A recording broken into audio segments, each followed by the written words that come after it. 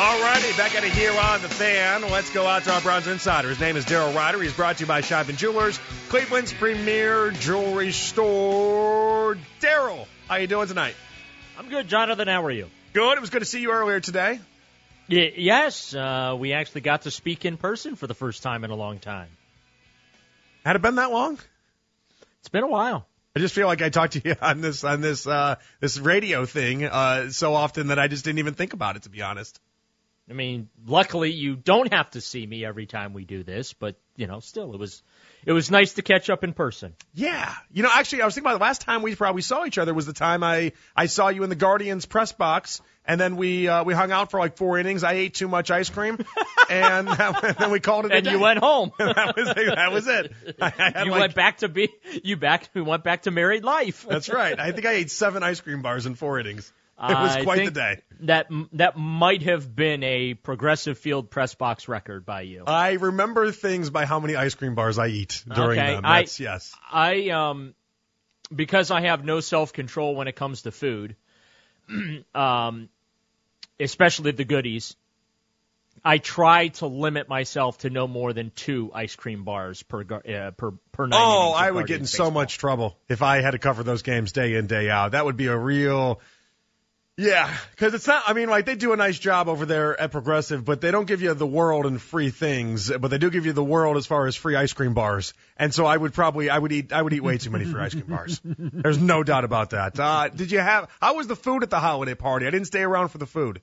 It was good. It was very good. I had some pizza, a couple wings, and a cheeseburger slider. It's fantastic. Oh, I love the little cheeseburger sliders. Oh, they're the best. Yeah, those are good. All right, we got the latest report from Adam Schefter saying C.J. Stroud is likely to miss a second straight game this coming Sunday against the Browns. We knew this could be a possibility. I honestly, if you would have made me guess earlier in the week, I would have just assumed C.J. Stroud would end up playing. That's a big break for the Browns, though, Daryl. Case Keenum alert. Here we go. The Case Keenum revenge game is on high alert. Yeah, look, it is. Actually, I was just talking with a buddy of mine down in Texas. He's a Texans fan, and he was asking, my thoughts on the game, and I basically said that C.J. Stroud was a 5-point swing in my pick. No C.J. Stroud, I take the Browns by 2. C.J. Stroud plays. I might take the Texans by a field goal. Daryl, way to be. You're putting it in the parlance that's me, a friend of the friends in the desert, can understand and get behind. Exactly. See, you know what, Jonathan? I try to speak your language as much as possible. That was good. I like that you think it's a 5-point swing. That matters to me. Okay. I do. And and primarily because, let's be honest about it, Browns defense not very good on the road compared to how they play at home. It's Jekyll and Hyde here. However, no C.J. Stroud means Browns have best quarterback on the field. That is a big difference. Let's be honest about it. Joe Flacco went legend on Sunday. He did things that I've not ever seen a Browns quarterback do in person before with some of the throws that he made, especially in that fourth quarter, especially the 51-yard touchdown to Amari Cooper in which he threaded the needle between 3 Chicago Bear defenders. And Cooper was able to tightrope the final 20 yards into the end zone. So, that's kind of why I think that's a major point swing there if C.J. Stroud can't go for those Texans. Yeah, you mentioned Flacco. Flacco's got the same amount of touchdowns, just 200 less passing yards than Deshaun Watson, despite playing half the games that Deshaun Watson has played this year. Why do you think, Daryl, the Stefanski-Flacco connection is working in a way that the Stefanski-Watson connection hasn't quite yet worked? That is something that I would like to examine in the offseason because the more successful that Joe Flacco is down the stretch here, the worse it looks for Deshaun Watson, right? Yeah. That's what the conversation the whole offseason is going to be. It's not going to be about, hey, what a great Browns season. Aw shucks, everybody got hurt, and what a great job getting to the playoffs that Kevin Stefanski did. The entire conversation this offseason is going to be Joe Flacco did A, B, C, D, E, F, and G, and Deshaun Watson did none of it. And why is that? And so, I mean, I don't know. I do know that they seem to get along really well. Flacco seems to me like the quintessential Kevin Stefanski quarterback. He'll throw it 50 times a game without batting an eye. He has the ability, and not to say that Deshaun doesn't, but we just haven't seen it. Mm-hmm. The fact that Flacco threw 3 interceptions and then come the fourth quarter didn't bat an eye, right? Didn't allow that to affect him. And he even admitted after the game, hey, look, I mean, pretty much all their points came because I turned the ball over. They had, I think, 3 points on their own merits. So credit to the defense. Not such a great job by me putting the defense in some bad situations that, allowed Chicago to score 14 points off of 2 of the interceptions. Of course, one of those was actually just, taken to the house, returned for a touchdown. But, the fact that, or I should say, I've paid real close attention to what Browns players have been saying about Flacco. Mm-hmm. And again, I'm not trying to compare him to Deshaun. I'm just trying to stay in the moment with what's going on right now. Because, again, I feel like the Deshaun conversation, now's just not the time for it. But it will be one that I know that fans will want to have for 6 to 8 months until next season begins. And that will continue into next season, especially if Flacco, or I should say, especially if Watson doesn't come out on fire next year. Because they're going to keep referencing what Flacco's been able to do. But that been there, done that, knowledge and experience that Flacco has, been in tight games, been in games where he's thrown 3-4 interceptions and still found ways to win, right? Showing up big in big moments. And I think that that's all helpful. Hearing players talk about how calm and cool and collected he is, and he doesn't get angry and frustrated even when he makes a mistake. It's like, all right, here's what we got to do. This is what's going to happen. Here's what I see needs to, what we need to do here, things like that. And that, mirrors Kevin Stefanski's personality. So I feel like this has been the perfect fit or the perfect solution to what was a pretty gigantic problem that was losing Deshaun Watson for the season. Daryl, do you believe the Browns can beat anyone in the AFC? When they play at home, yeah. That's weird, right? We think that way. They're just a different team at home than they are on the road. They're 7-1 at home and 2-4, something like that on the road. No, it's night and day. Yeah, I mean, it really is. Now, the good news for the Browns is that Joe Flacco has as many road playoff wins as Tom Brady does. That's tied for most in NFL history. I believe the number is 7. So feel a little bit better about them having to go on the road. Unless Baltimore. I was going to say that makes sense because Mahomes never plays games on the road. Right. Minor detail there. Although Mahomes has always played games at home in the postseason. He might have to hit the road this year, depending on what happens with Baltimore here down the stretch. But there is a scenario out there where, let's be honest about it, it's a real possibility Kansas City could come back and take that number 1 seed away. So maybe, as Lee Corso says, not so fast, my friend. Not so fast, my friends. We'll see. Mm-hmm. But there's also scenarios where the Browns could come back and steal the AFC North, and maybe they host a home playoff game.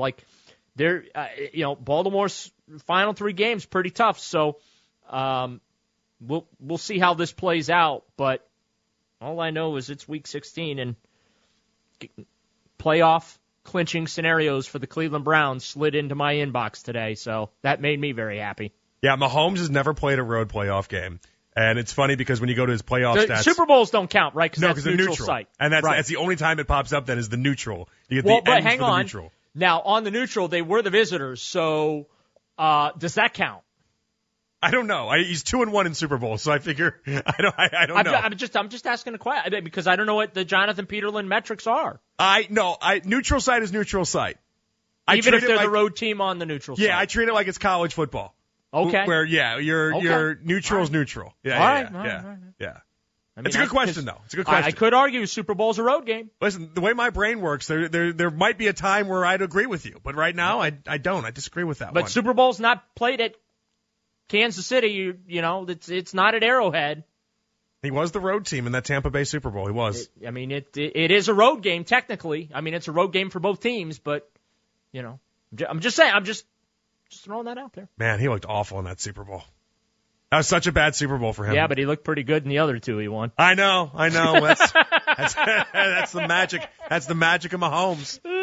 So you like how I threw that right back at you? You know what's weird though? You mentioned the night and day type thing, and I might sound crazy for this, Daryl, but the way the you offense, sound crazy. Well, there's a first. Yeah, right. That hasn't happened before. Let's get the missus on the line. See what she says. I'm just because I'm just an honesty broker is all it is, and okay. I work in the honesty department of life, and that you always sound crazy. If Your friends in the desert say that about you? Yeah, if you're one of the truth brokers in life, you always sound a little crazy at the end of the day. Am I right? All right. The seer among seers, the prognosticator's prognosticator. It is what it is.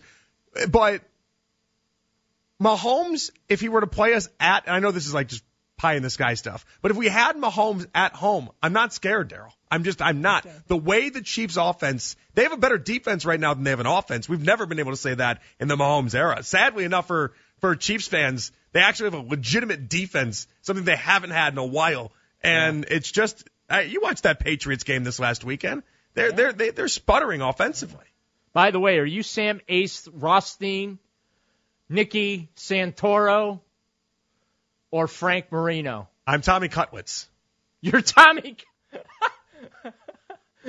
I'm pretty sure there was no Tommy Cutlitz in the movie I'm trying to reference here right now. Man, maybe the next one they make of that franchise. Are you a Lester Diamond or a wise guy Eddie? A wise guy Eddie. I'm definitely a wise guy. You're a wise guy. Okay, yeah, all right, a wise guy Eddie. Okay. All right. Yeah, you Weisenheimer. Yeah. Daryl Ruiter. All right, let me ask you. Now, Vinny Boombots over here. I love it. Absolutely love it. The run game. I know we've been talking all sorts of like great, fantastical adventures and such. Are you worried at all? 18 carries, 29 total yards. I know they have no offensive line right now, so I can't even blame Jerome Ford. But what is Stefanski going to do if he legitimately can't run the ball? Is he just going to say, instead of 18 carries, we now run the ball 8 times a game, and Flacco just bombs it deep even more? Uh-huh. Let it rip, baby. Okay. I was going to say, you realize they're down to like one standing offensive lineman, I right? know, they have no offensive line. I can't even get mad at the inconsistency of Jerome Ford because it's not even his fault at this point. It's just, if you're Stefanski, hell, I was surprised when I looked at it. I didn't even realize we ran the ball 18 times on Sunday. Yeah, I know. I think that he's going to do what we have seen him do at times where he tries to manufacture things in the run game. With the misdirection and the trick plays, but yeah, I have no criticism for the run game because I just recognize the situation. It's just, to me, that's the equivalent to fans that are complaining that Myles Garrett hasn't had a sack in 4 weeks, while also saying, I know he gets held a lot, but where are the sacks? Yeah. I mean, he's been so dominant the past 2 weeks. It's been insane. He's been so dominant. I mean, Pro Football Focus is, I mean, I know they have their percentage grades and stuff like that. I mean, every week he's in the like the 92 percentile. It's, and Kevin Stefanski doesn't go out of his way to heap praise on his players. And that's not to, I'm not impugning Stefanski here or criticizing him at all, but just the way he goes about things. But he really yesterday went out of his way to shill for Miles' Defensive Player of the Year, and then David Njoku. I think Lima deserves a tip of the cap for that one. I feel like that was Lima induced. I don't know if it was Stefanski listening on the right end or someone got to him, but Lima made the case that morning, Daryl. Hey, you guys got to start speaking up. You got to start. He all but said, you know how they used to make the. You know when I'll believe that Kevin Stefanski listens to the morning show? When he goes Freddie Kitchens and calls in. I mean, dude, Freddie legitimately would quote the afternoon drive in his press conferences. I know. He'd be like, he was like, I was listening to, and it was an interview that afternoon drive had on the day prior. Like, it's just like, and that's fine. I like to live in a world where they don't have to pretend they don't listen. We appreciate y'all listening. We do. Yeah, I like to live in a world where no one has to pretend they don't listen. But I will say this: if you're taking advice for us, you're doing the football thing wrong. But who would know media? I'm going to give Lima credit here. Lima knows the media the way you and I know the media because we've been in it long enough to understand how this whole thing works. I would make an argument, and this is not crazy. I'd make an argument. We know that world just as good as anybody. He's right. The campaigns need to start. That's not football. That's just understanding how to navigate people and navigate the media side of things, something that we all know very well. Well, if Lima's having that kind of success on Stefanski campaigning for players, then hopefully I think he got to him. Hopefully I have the same amount of success as the chairman of Build the Damn Dome Coalition. Well, I don't know how your meeting went this last weekend. I don't know. Not great, Bob. Not great. I wish it yeah. But more so on the how it's going to get paid for and where to put it. Those seem to be sticking points. I don't understand why, but those seem to be sticking points right now. But Mother Nature helped me out on Sunday. I'll say, at least until the final 3 minutes, and then the sun came out. I'm closer to my international week than you are to yours right now. Hey, listen, Mother Nature was on my side on Sunday. That's right. And you know what? That's right. I am advocating for the fans that did not want to be in the 500 level in the rain. See, if there's a roof over to your head, you're in your seats yelling and screaming, and instead of trying to stay dry somewhere. And you're probably not leaving when it's 17-7 in the fourth quarter. Right, and you know what? I will never criticize fans for not wanting to be in the elements because I, Daryl Ruiter, believe that you should be under a roof, warm and comfortable, while watching the Cleveland Browns kick the you-know-what out of the opposition. Yeah. That's what I believe. And with a roof over it, stadium's louder. Your platform is comfortability, and I appreciate it. Comfortability of the fans, absolutely. And the building is louder. So if you think they got a home field advantage now on defense, imagine if they had a roof over their head. I'm just saying. Yeah, we could do the fun things like the Chiefs do, even though they don't have a dome themselves, where they measure out the... Now I just need to work on the tedious details of how to pay for it and where to put it. But outside of that, I think it's a great idea, Jonathan. Other than that, how was the play? Yours truly, Mrs. Lincoln. Yeah. All right. Thank you, Daryl. Appreciate you. I'll talk to you tomorrow night. I'll continue the campaign tomorrow. All right. Sounds good. Daryl Ruiter, our Browns insider, brought to you by Scheib & Jewelers, Cleveland's premier jewelry store.